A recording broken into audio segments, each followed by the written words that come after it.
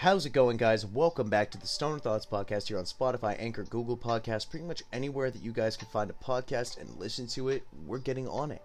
So, how's everybody doing today? You guys staying good? You guys staying lifted? You guys having a great time? Are you listening to this on your commute? Are you listening to this on Spotify? I want to know where everybody is and what everybody's doing because I am really excited. I've got some cool news to break to you guys. I got some cool shit to say. Number one, gonna be quitting my day job and pursuing the podcast or pursuing YouTube and stuff full time. That's right, I'm gonna be doing that. The channel only has 19 subscribers right now, but I've gotten so many comments from people on there already telling me, bring us more content, bring it to me, I love the content, give it to me, feed me. And I really appreciate you guys, especially over on TikTok, the 13,000 people who are just following some pothead that does duets when he's high as fuck. And I post my stoner thoughts videos and shit like that on there. And the people that have stood by me through wanting to make this change and make this big decision, I'm incredibly terrified. I'm so nervous. I'm scared to walk away from the 9 to 5 because that's all I've known my entire adult life. But I know if I don't do it now, I'm never gonna do it. And a huge shout out to my girlfriend Bianca for telling me that she will be there and she will support me no matter what happens, and that she's gonna be there and we're still gonna get the bills paid. Everything's gonna work out fine. Stuff is gonna be awesome. And I don't know how to describe to you guys how much I fucking love this girl, but the pressure was put on. And it hits a point where it's a do or die, it's a make or break, and this is the make or break point. I either quit now, pursue this full time, upload my daily episodes, make that money, bring in the big bucks, or I'm going to be sitting here for the rest of my eternal suffrage life, working a 9 to 5 at a job that I hate and absolutely detest. So, today, guys, the stories that I'm going to be telling you, by the way, no, this is not going to be a smoke session this time.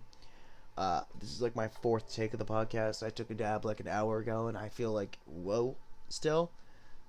Like I told you guys before on the podcast, I really don't fuck with concentrates too much. But you know what? They work for me right now. That and I'm pretty slim in the flower department.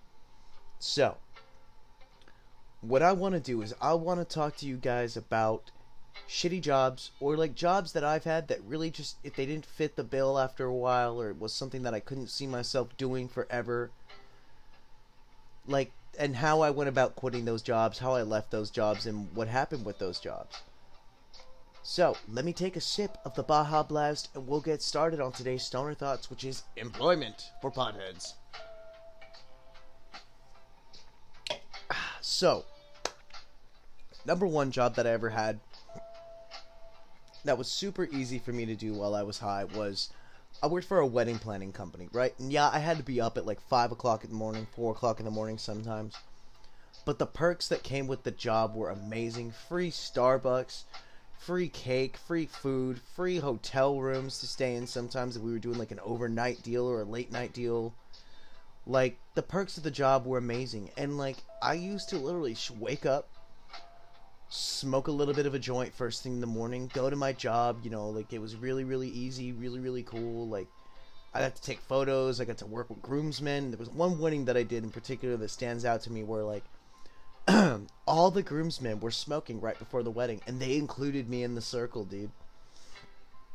So this job was fun, but the reason that it didn't quite plan out the way that I thought it was going to plan out is because it was a struggle to get a paycheck through this job. And if you ever take a job that works based on your hours, your time, your dedication, your commitment to it, and you're getting fucked on paychecks, then you should probably begin searching for a new job, which is what I did.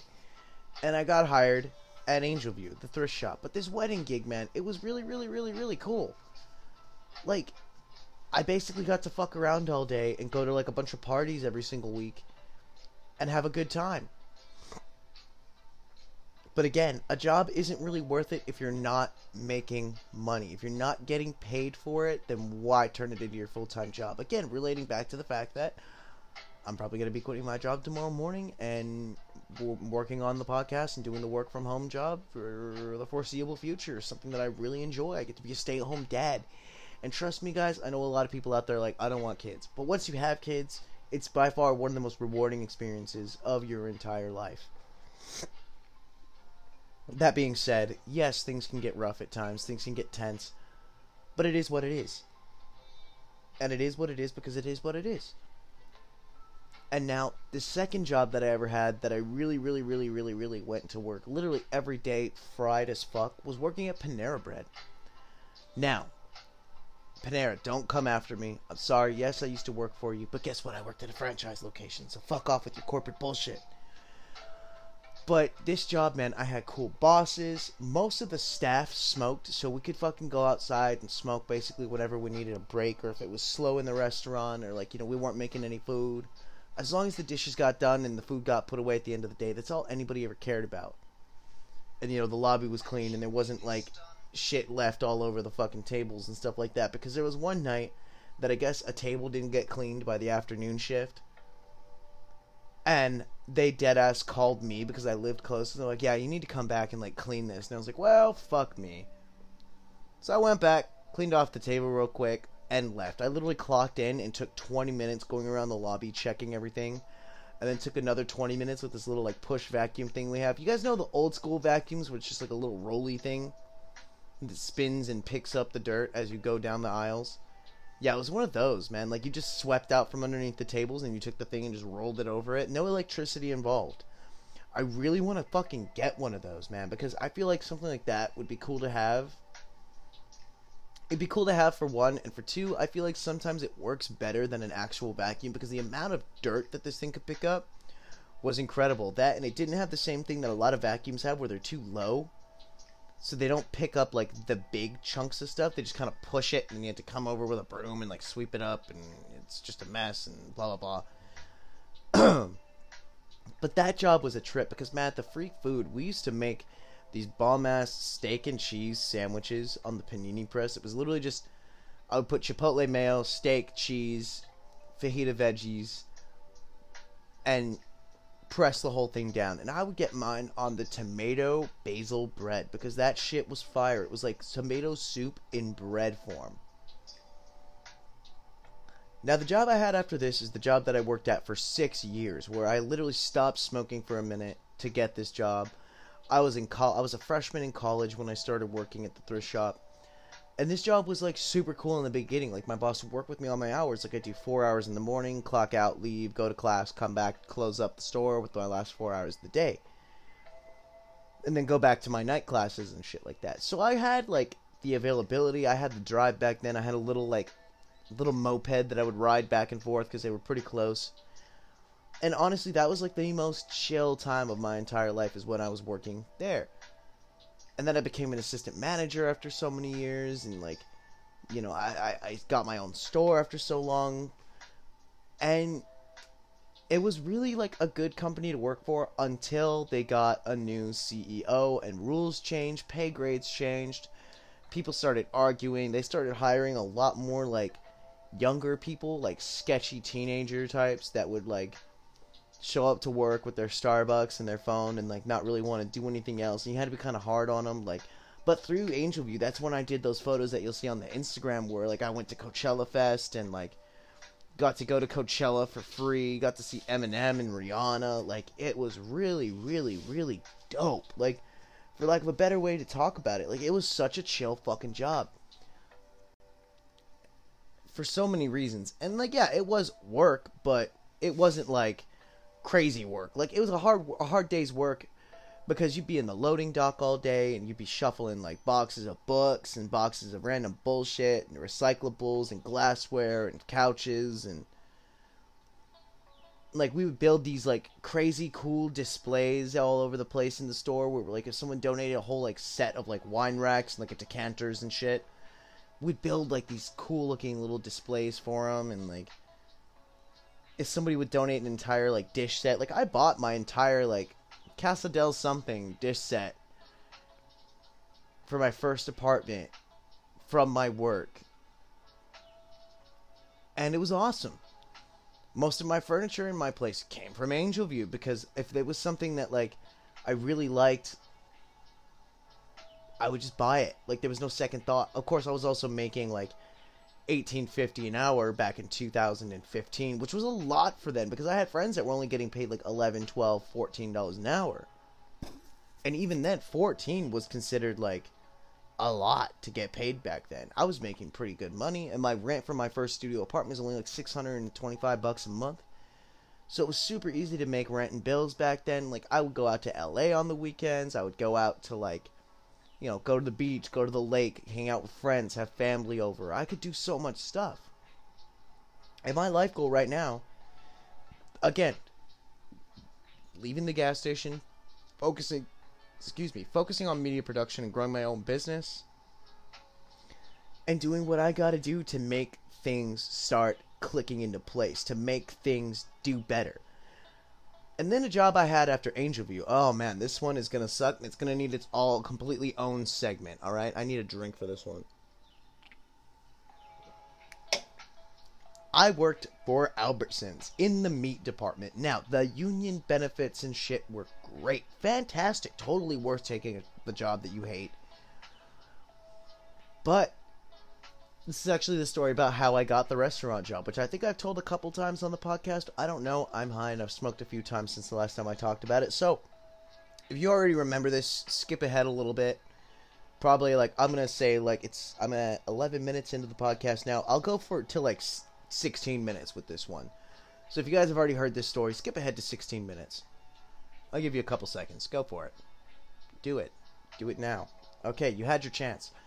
So, when I was working and I had, like, lost my job and I tried to enlist in the army because it was something else that I really wanted to do. I was really interested in going into the armed forces. I got clean, quit smoking weed for months. Started running, started working out, doing PT training with a couple of the recruiters. Went and took the ASVAB, got a 98 on the ASVAB. I missed one question. Well, I think 2 questions. I don't fucking know. But, like, the guy was literally telling me, you can get any job you want. You can do anything you want in the armed services. You just gotta go through boot camp. It'll be easy smooth sailing for the rest of your life. And I was like, yeah, I don't know how I feel about that. But I didn't, because there was something that clicked in my head that was a red flag. There was something about, like, how hard they were trying to get me in that seemed like a red flag to me. So I didn't go. I started smoking again, started building the Instagram back up. Got a job at Albertsons working in the meat department, right? Where I was cutting steaks every day, like, trimming stuff, doing, like, a little bit of butchering. I was starting to learn the butchering, but we had, like, a head butcher in the meat department. And the minute that I started learning butchering, it was like, okay, well, you're going to just sit in the front and I'll do all the cuts and stuff. Because I feel like they didn't want me to take their job. But through this, there was a lady that used to come in every single week that would request her filet mignon cut a certain type of way. You know, trimmed, cut to a certain thinness that she wanted it. And every single time, I nailed it down to the bone. To the point that, like, I was convincing her to buy other stuff, like chicken breast, and she would have me trim the excess fat off the chicken breast. She would have me, like, you know, she would have me... Basically, I was handling all of the meat product that she would buy through the store because she only wanted to buy it when I was there. Now, lo and behold, she was the landlord for the sous chef, Spencer, for the restaurant that I got the job at. Now, you guys have heard stories about Spencer, like the Stoner Mac, the 5-layer mac and cheese with, like, a bunch of different kinds of cheese in it, veggies in it, jalapenos on top, crushed with hot Cheeto dust. That's a story for another time. I might make a YouTube video exclusively dedicated to the Cheeto Mac, or the Stoner Mac.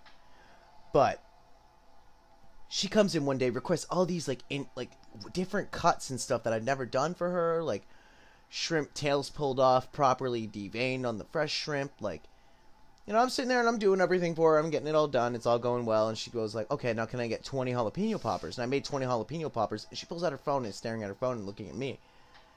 I did 20 jalapeno poppers in like 3-4 minutes. And she asked me, have you ever worked at a restaurant before? I said, yeah, well, I worked at Panera. Like, a fast-paced environment. You're making sandwiches. You're getting 20 orders for salads. 15 soups need to go out. You're expoing. You're calling everything out. You're running it to tables. You're doing what you got to do, because in a restaurant, even if you work in the line, if you're short on servers, you're short on servers. You run that shit out yourself, and guess what? You take the tips, too. Don't ever fucking tell your servers that you're taking tips, But if a fucking customer hands me a $10 bill and goes, "Oh, thanks for the food," I'm gonna keep that shit. Then I got the job at the restaurant, and working at the restaurant was a blast. You guys have heard plenty of stories about that. But that was like the most stoner-friendly job I ever had. And then after I quit the restaurant, moved to Riverside, worked for Goodwill for so long, got screwed by that job too, moved back out here, and was stuck on my mom's couch for 2 or 3 weeks before I met Chad, my best friend. I live in the casita. I rent the casita, well, guest house that like is part of his house. His mom is the sweetest woman ever on the history, like face of the planet. Him and I have been through so much shit together already in these last few years. Like, he's one of those friends that they go from becoming friends to like close friends to best friends to family in a matter of like weeks. And it felt like we've even talked about this when we've hung out. It feels like it goes from like, oh, we're friends to like, I refer to him as like a brother. Like, I love this man to death. Like, no homo. But he's definitely family to me, no matter what anybody says. And, you know, now I'm in my relationship with Bianca, and things are changing in our lives too. She got a really good paying job, you know, and with just her income, the bills could be covered. The stay-at-home dad thing, I just got to figure out, like, the details of everything, and I've done my monetization through Spotify, through Anchor, through YouTube. Like, this is what I want to do. This is what I want to be. So, to let the whole podcast come full circle, guys, expect way more content coming out of the podcast, whether it's on Twitter, on YouTube, on here. The links are going to be on the Anchor page, which I think links on the Anchor page or on the Spotify page. So if you're on Spotify, go ahead, click through everything, check it out. I turned off the 99-cent subscription thing on Anchor because, let's be real, I don't really care about subscribers. I'm just going to run like 1 or 2 ads during the podcast. This one's only going to get 1 ad, like right in the middle. Don't know where I'm going to put it yet, but it's going to be there. Because I want you guys to care, and I want you guys to hear my story, because I feel like if I tell you my story, I can inspire you guys to do something different with your lives too. Instead of getting stuck in a 9-to-5 that you hate, that you don't want to do, you don't want to be a part of. And I want each and every single one of you guys to be the best you that you can be as well. Whether you smoke or whether you just listen to this for fun, guys, I hope everybody has a great day. I know it's a little bit shorter of an episode today than what we're used to, but you know what? Hey, I think I got my point across. So don't ever let the corporate drag get you down. Don't let a boss get you down. 2 weeks notices are just a myth. They look good, but you don't have to do them. And I want all you guys to stay happy, stay high, stay lifted. And I will talk to everybody again, probably later tonight or tomorrow, on the next episode of the Stoner Thoughts Podcast. Thank you guys so much for being the inspiration to give me the courage to do what I need to do.